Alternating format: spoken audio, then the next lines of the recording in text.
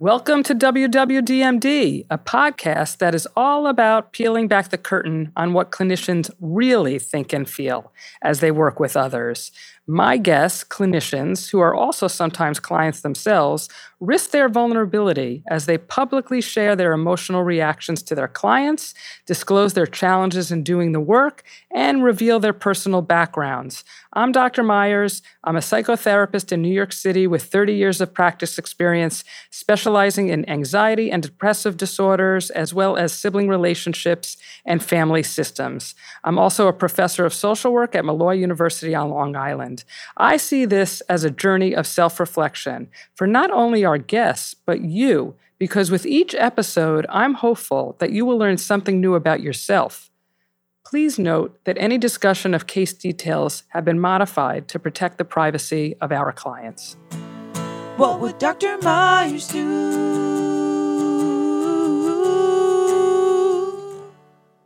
Hey, everyone.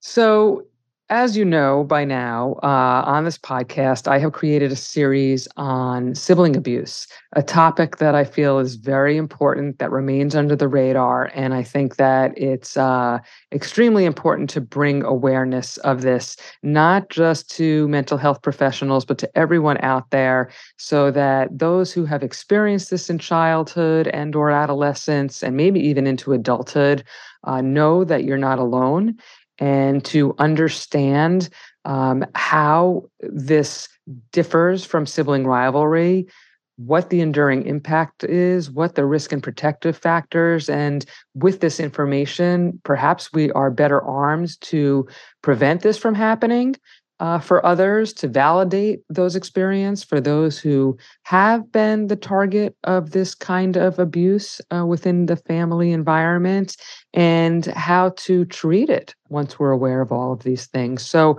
I put out a request to those who may have been victims of sibling abuse and were willing to share their stories on the podcast. So as I continue with this series, I'm now moving into wanting to serve this, use this as a platform for others to tell their stories. And today I am with the very brave and courageous Lori Saylor Gallus, who rose to the call. She is the first person I'm going to be speaking with who experienced sexual abuse by her brother during her formative years between the ages of 10 and 14. And I'm just going to let her tell her story, but let me just introduce her as a retired accountant, as a mom of 5, and a grandmother of 9. And as I said, of somebody who's extremely brave and courageous in publicly sharing her story. And as she said to me before I hit the record button, no more secrets. So welcome, Lori, and thanks for being here. And I'm just going to turn it over to you. Okay. Oh, well, I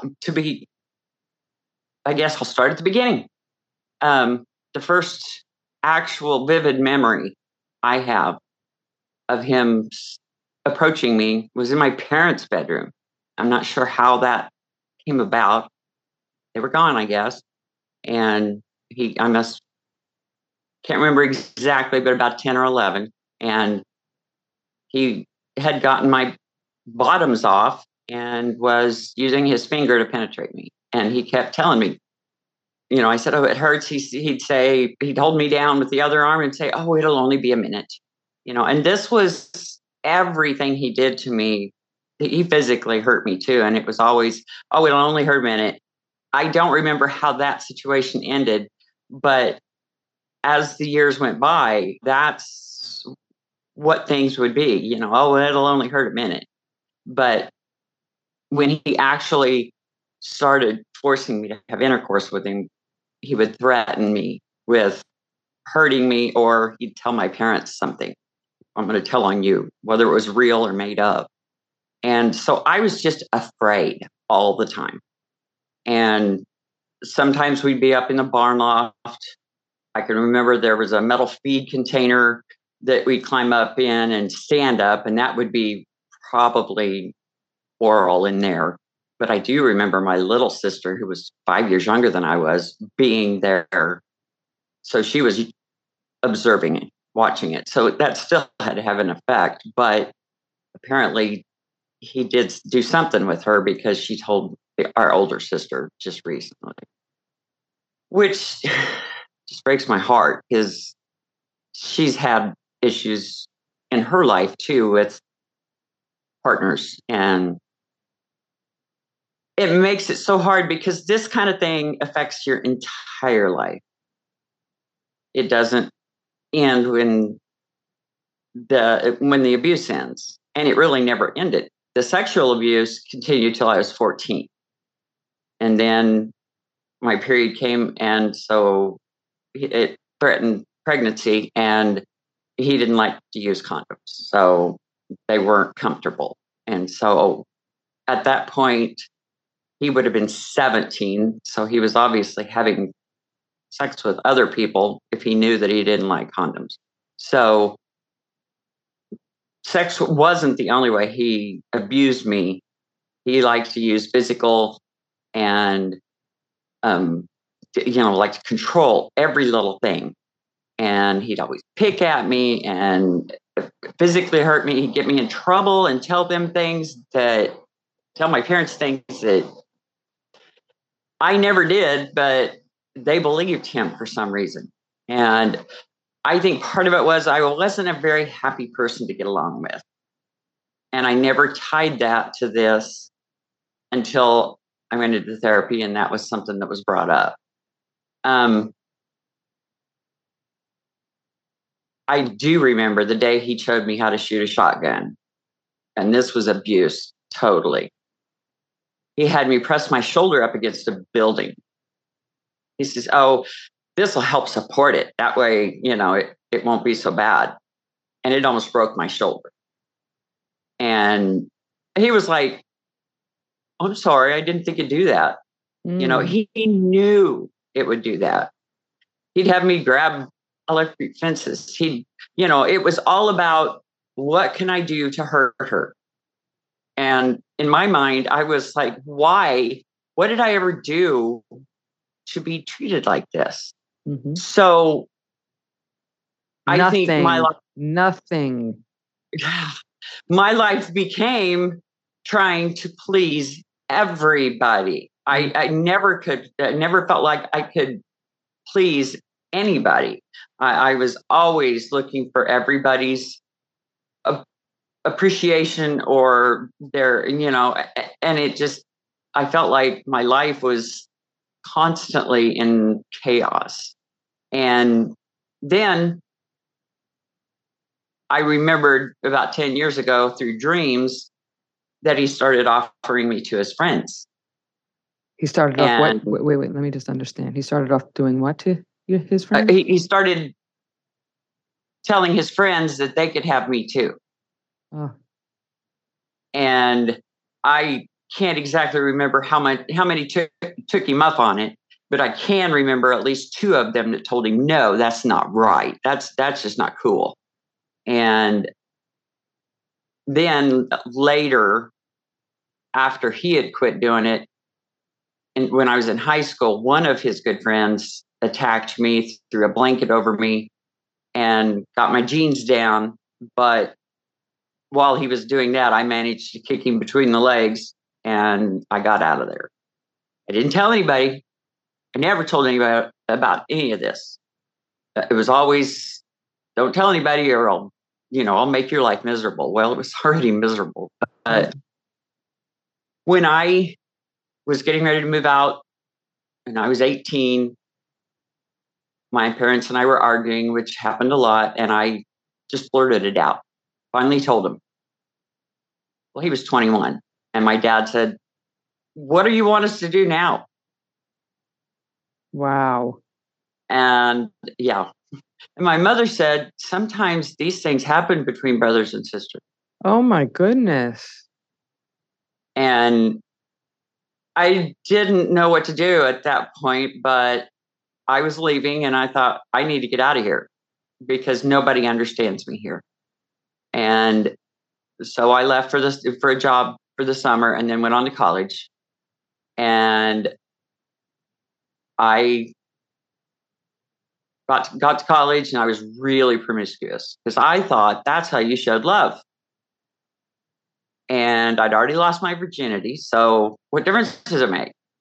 My self-esteem was in the toilet. I was 6 foot tall, very thin, kind of had a boy figure, and didn't think I was attractive at all. So, if I could give him sex, then at least I had something. And I'd gone to college to play basketball. Then my knees kind of threw me off and I could not play. So I had fun for a couple of years, and then it was too expensive. My money ran out that I had in the bank. And I said, okay, I want to be a mom. That's what I really wanted. My dad wanted me to be a CPA. Well, I didn't finish my degree, but I did find a husband. And the mom part, my mother was an awesome mom. She taught us everything. My dad taught us everything for a good work ethic, and they taught us how to survive in life. We had everything we needed. But I didn't have everything. I was still searching for me. I didn't love myself. I needed that. And I found my first husband. He was 10 years older. I was only 20, and I was looking for a husband and a father for my babies. And so he seemed to be okay with that idea. And so we got married 8 months after we met. And 13 months later, I had my first child.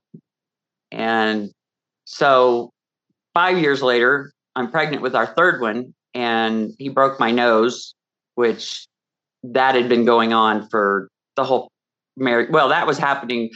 He tried to push me out of a car before we got married.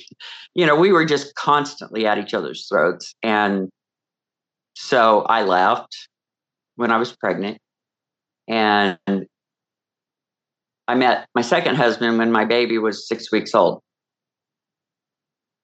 and married him 6 months later. I was always looking for the attention, looking for someone to validate me. And I was nursing a baby, so on top I was really big, and he liked that. So that was what drew him. But also he had 2 little kids that he needed help with that were the same age as my 2 older ones. So I had 5 little kids, 5 and under. And I went and got into a very, very abusive. I mean, my first husband was nothing compared to that one. I was the devil himself. And I went through concussions and choking, and he raped me regularly because I got tired of it. And after about 10 years, I kicked him out a few times, but I was always calling him back because, number one, the 2 kids, by then I was mom to him, and he would tell me, well, if you don't let me come back, then you'll never see these 2 kids again. And those were my babies as much as the ones that I gave birth to. So I kept doing it, but after 12 years, we finally filed for divorce. And he moved in with his boss's daughter. He ended up marrying her, but he was still keeping me on a string. And I mean, I was a mess. And it was affecting not just me. The kids were living with this alcoholic asshole. And it was affecting everybody. And his 2 kids being yanked back and forth didn't help any. And he would call me for rendezvous. We've had all kinds of little places, and it's really hard to go back to my hometown. So that's where we were living, because you have to drive by those shelter belts and places like that where we met. And it's like, oh, it's just sick. It's fraught with bad memories. Yeah. Terrible memories. Yeah. Some of them have been cut down and things like that. But he ended up getting a job out of state, and his bosses, well, his little in between wife is what I call it, would not go with him, and she'd already filed for divorce because she had found out that we were meeting. And so he says, "Will you come with me?" And I was an idiot. My older two kids had already moved out to their dads. So I packed up my baby and I and put my house for sale and moved down there with him. We got married. It lasted a year. And he hit me again. That was a stipulation for if we got married. I said, if we do, you can't cheat on me and you can't lay a hand on me. And he hit me. So this time I moved out. Good for Packed you. everything up, moved out. He Good had for nothing. you. Okay. I mean, it was my house that I moved down there. He had moved in with her. He had, the only thing he had were a couple things he had rent to own. And so we took everything, but he still stalked me. We moved 30 miles away to the town I worked in. You know, I had to make her switch schools between junior and senior year. His kids got graduated. And they're still my kids, even though we got divorced, you know, for the final time. And they don't see him. But then I reconnected with my high school prom date 26 years later. And that was 16 years ago. And I told him I didn't want to get married. I said, I'm done. I just can't do this. If he'd take me any way he could get me. But then we looked at our 9 kids because he had 4. And none of them were married yet. And I told him, I said, neither of us were raised to live together. And one of them, his oldest, was living with her future husband, but it just wasn't a good example. So we did get married, which made him happy. But I still didn't know he loved me, but I still could not honestly say. I said it all the time, but I couldn't, in my mind, honestly know what love was. Because I was still there was so much in me, and I'd been beaten down for so long. And finally, I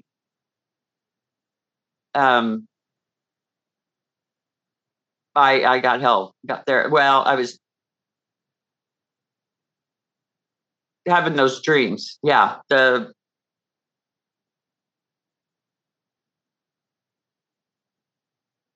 When he was sharing with the friends, I started having dreams. And his wife had asked me point blank. This is your brother? Your brother? My brother's wife asked me point blank. And I was honest with her, but she said, well, I already knew, but I needed your validation. I was like, okay. When was this? Is this many years later? 10 years ago. Oh, because my dad was still alive, but he was pretty sick. Okay, so you're 60 now. I think you had mentioned you're 60 years old now. Yeah. So this happened about 10 years ago. That your brother's wife. 10 or 8. You know, it was a few years before my dad died, and they lived in the town where the hospital was, and so I had stopped by the house, and she and I were the only ones there at their house, and she asked me, and so I was honest, but that triggered the dreams for some reason, just bringing it up. Okay. And so, and at that time, I was Daddy's caretaker, sole caretaker. And so I was driving him everywhere. And when those dreams started coming back, it was like, I told my husband, told my daughter, and I said, you know, I just can't deal with this. I want so bad for something to change. I needed something to change. And I went to my primary care doctor and I told him about it. And I was already on 2 antidepressants trying to deal with life. And he said, I can't give you any more of that.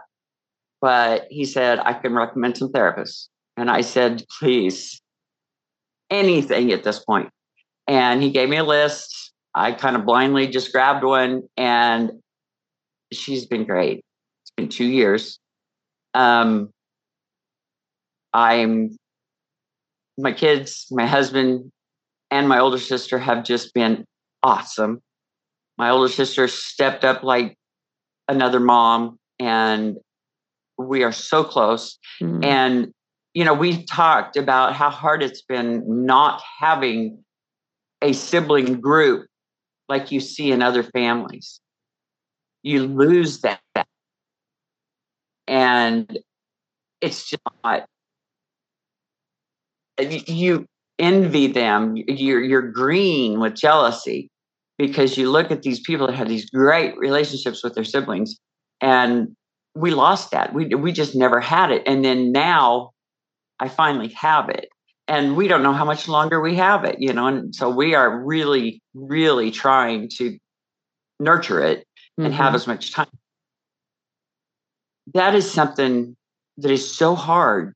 You lose that. You don't have great relationships with your kids until they start having kids, and then they start realizing, this isn't as easy as it looked.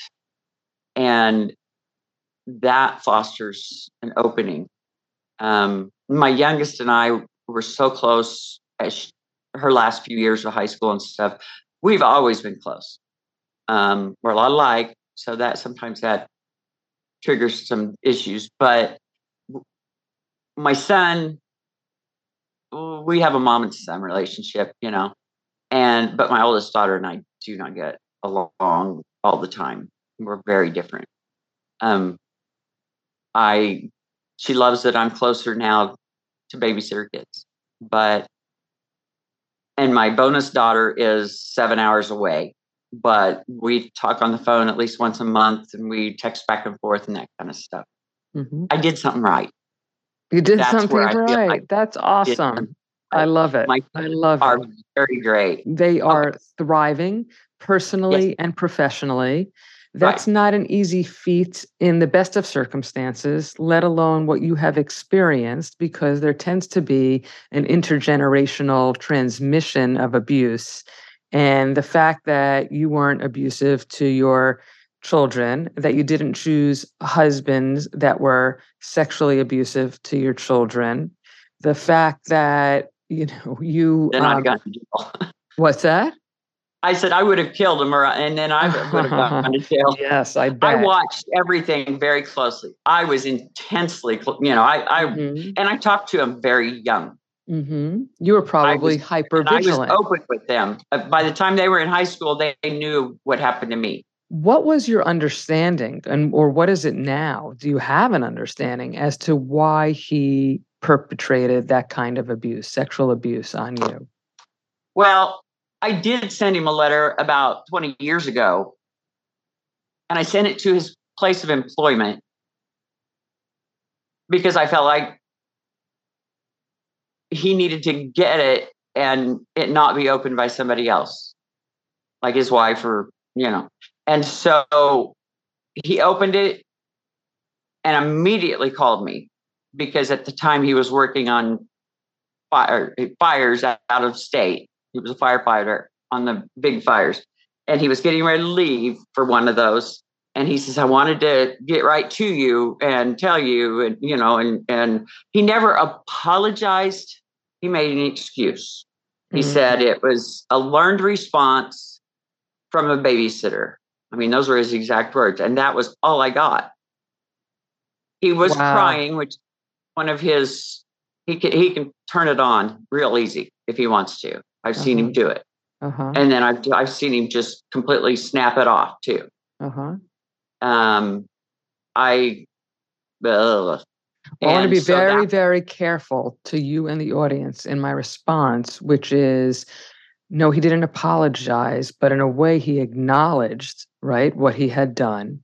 I'm not excusing the behavior, but to say that he was a victim as well is really usually the root cause. Because where does children learn this kind of behavior, right? Usually they were a victim of either an adult or another child their age. And that does not mean that it was okay, obviously, for him to do what he did. But I'm actually have to say I'm surprised that he acknowledged it at all. However, However, I've yes. spoken to his wife, and he told his wife that he learned it by watching my oldest brother do it to my older sister, which is not true. I've spoken to my older sister. Really? So, yeah. So Interesting. he can lie as easy as he Mm, breathes. I've been mm.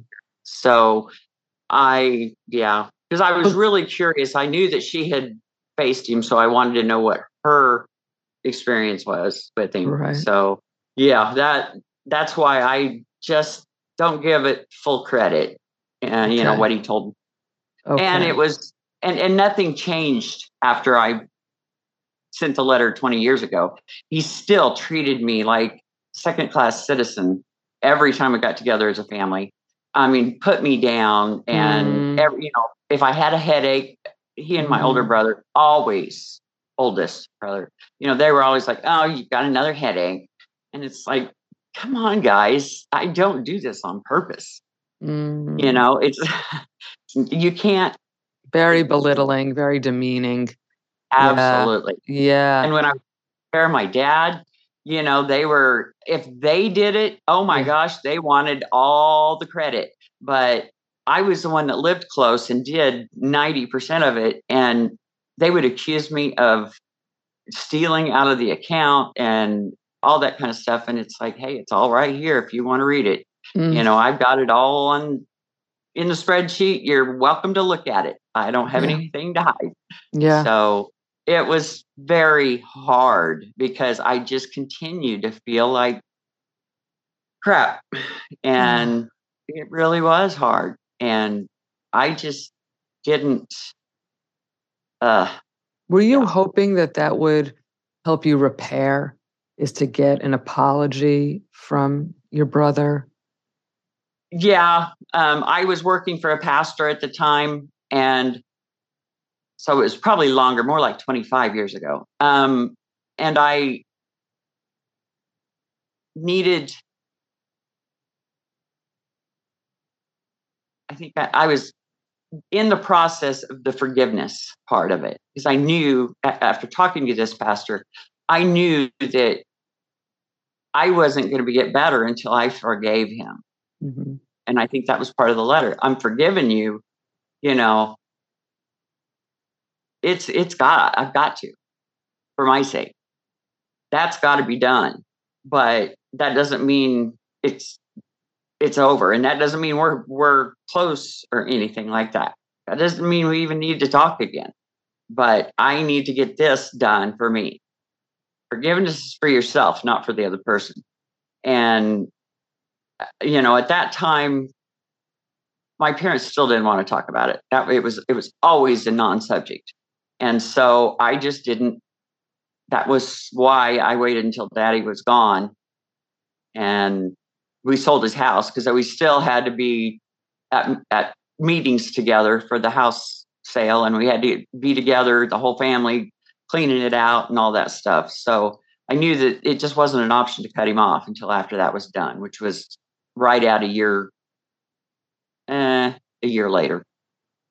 So it just, I want to get to again the culminating factor that allowed you to cut him off finally, right, 2 years ago.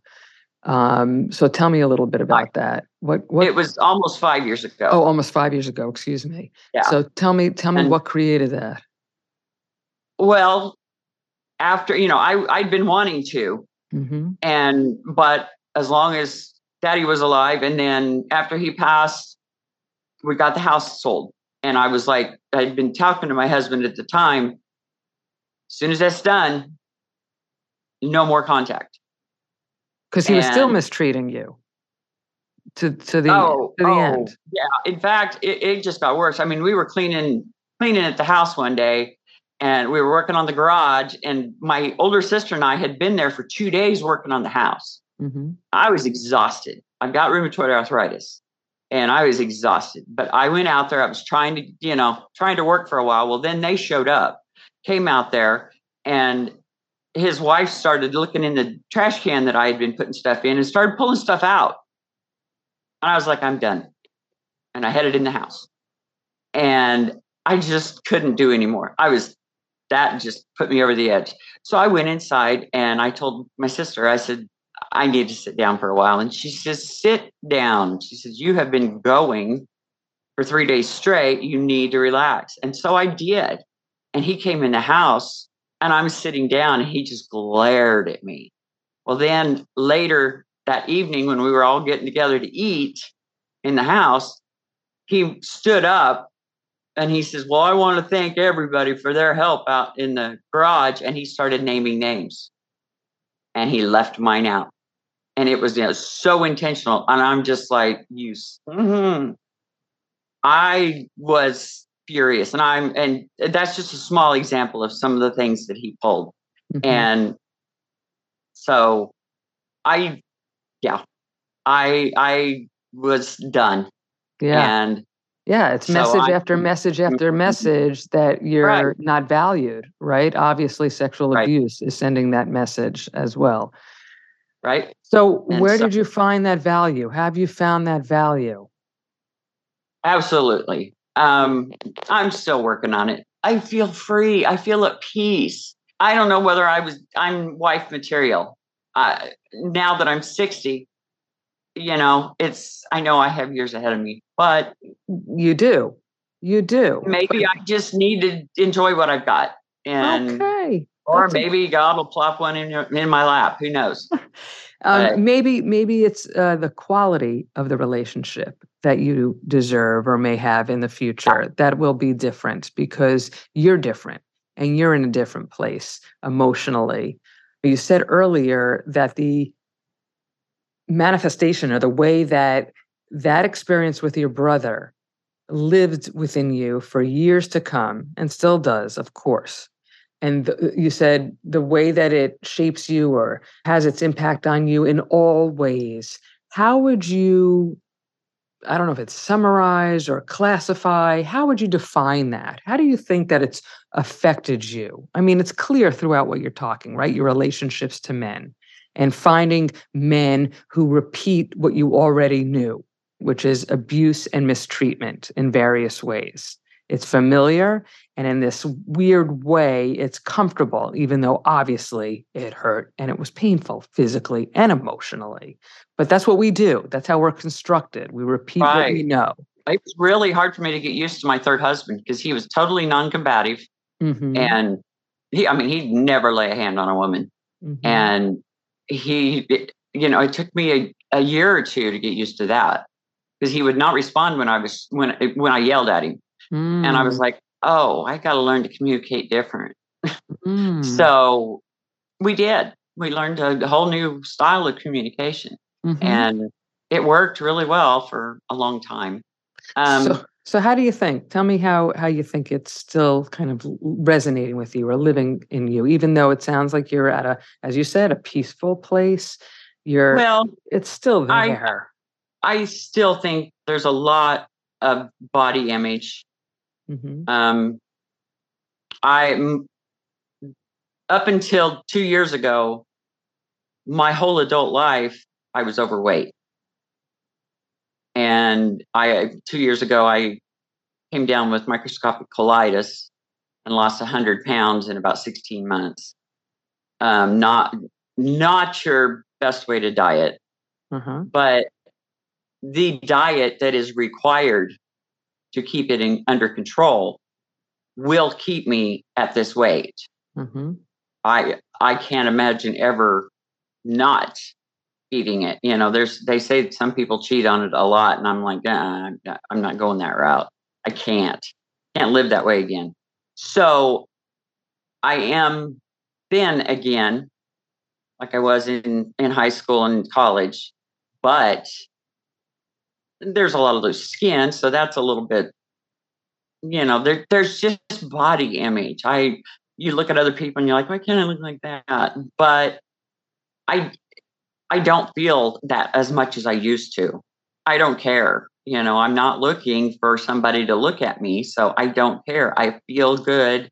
I Good. wear what feels good, Good. Just and as a point of education, I don't know if you know this or our listeners know this, but a lot of people who are sexually abused do put on weight, and not intentionally, right? This is unconsciously, but then the body apparently staves off men, right? It's not as attractive. And so, in a way, it's oh, protective to not be abused again or anymore, or to not be seen as a sexual object. I get it. And my mom was always heavy, and I just thought I got it from her. And I guess I kind of did, because she told my older sister that she was also molested by her brother. Mm. She did, right before she passed away. She told my sister, and there was a lot of times I spent a lot of time with her in the evenings when my dad was driving an activity bus when she was her last year, and she would sit there, and sometimes I'd catch her just looking at me like she wanted to say something, but she wasn't prepared yet. And I just, I was like, oh, I wish she would have talked to me, Wow, of because course you now I do. know her statement Mm. that she said, it makes sense now, but I wonder how much she told my dad and whether she ever told it anybody else. Um, That's really deep because, as I said, right, usually sexual abuse is intergenerational, and parents parent usually how they were parented. Close to it. You didn't, right? You are an exception. But the idea that she was sexually abused by her brother and nobody protected her, she didn't know how to protect herself and she didn't know how to protect you. I often say that, like, right, we as human beings have to learn how to self-soothe, but we can't learn how to, for anything, right, when we're emotionally dysregulated. But how do we learn that if we weren't soothed by our caregivers? And it's kind of the same idea. How on earth could she have protected you when she wasn't given that and mhm. she didn't know even that was And possible or didn't have those tools?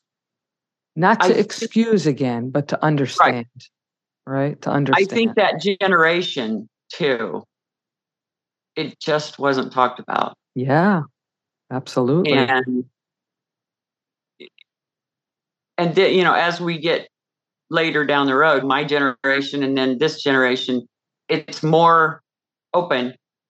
Right. And that's why I want to talk about it. I want people to talk about it. I want it to be open. I want that little girl to scream the first time he touches her. As loud as she can. Because we had a babysitter that helped us. Wonderful she wasn't very big, but she was enough older than our oldest that she'd come over and she'd handle all 5 of those kids. But she came from the same situation. And my aunt had told me about her, and so I talked to her about it. And her dad was real abusive physically too. And we would have liked to have gotten her out of that situation, but she was one of those that, no, no, no, don't say anything. Don't say anything. I'll get in trouble. And because when she said something to somebody at school, like in 5th or 6th grade, it got to the counselor or whatever. And when it was brought back to the parents, then she recanted. Because she was like, no, no, no, no, that's not what I said. You Because know, people are really scared of the she got in repercussions that are going to, big you trouble. got in big Yeah. trouble. Exactly. Right. And there's somewhere within that little girl that knows that you knew if you Oh, yeah. screamed, so to speak. I don't even know if you mean in the moment, because part of me wants to kind of recapture what you said or restate it, because I don't want you or anybody else to think that it was your fault because you didn't scream. You were silenced. You were silenced because you were threatened and knew that if you did scream or tell somebody thereafter, that the repercussions would be twofold. They would come back at you even worse, Right. potentially. One, from your brother, who would be extremely angry and take that out on you. And two, from parents who may not believe you because the idea that their other child could be doing such abhorrent acts is unfathomable. It's unfathomable. No parent wants to believe that. Not excusing, understanding it. Oh, I totally, because I know I've seen enough movies or documentaries and stuff that's the hardest thing. That's why they don't react, because they're both their kids, and it's like you have to choose one over the other. Right. And what you realize is if you keep quiet, you are choosing one over the other, and you're just damaging that other one that much more. Absolutely. Absolutely. Both the children need help, because obviously for somebody to be perpetrating this, something is seriously wrong in that person's makeup, in their person's psyche. And the victim, the target, also clearly needs help. So I'm hoping that you're using your voice now at 60 years old. One is such a miracle that you're able to articulate this, express this, and want to help others.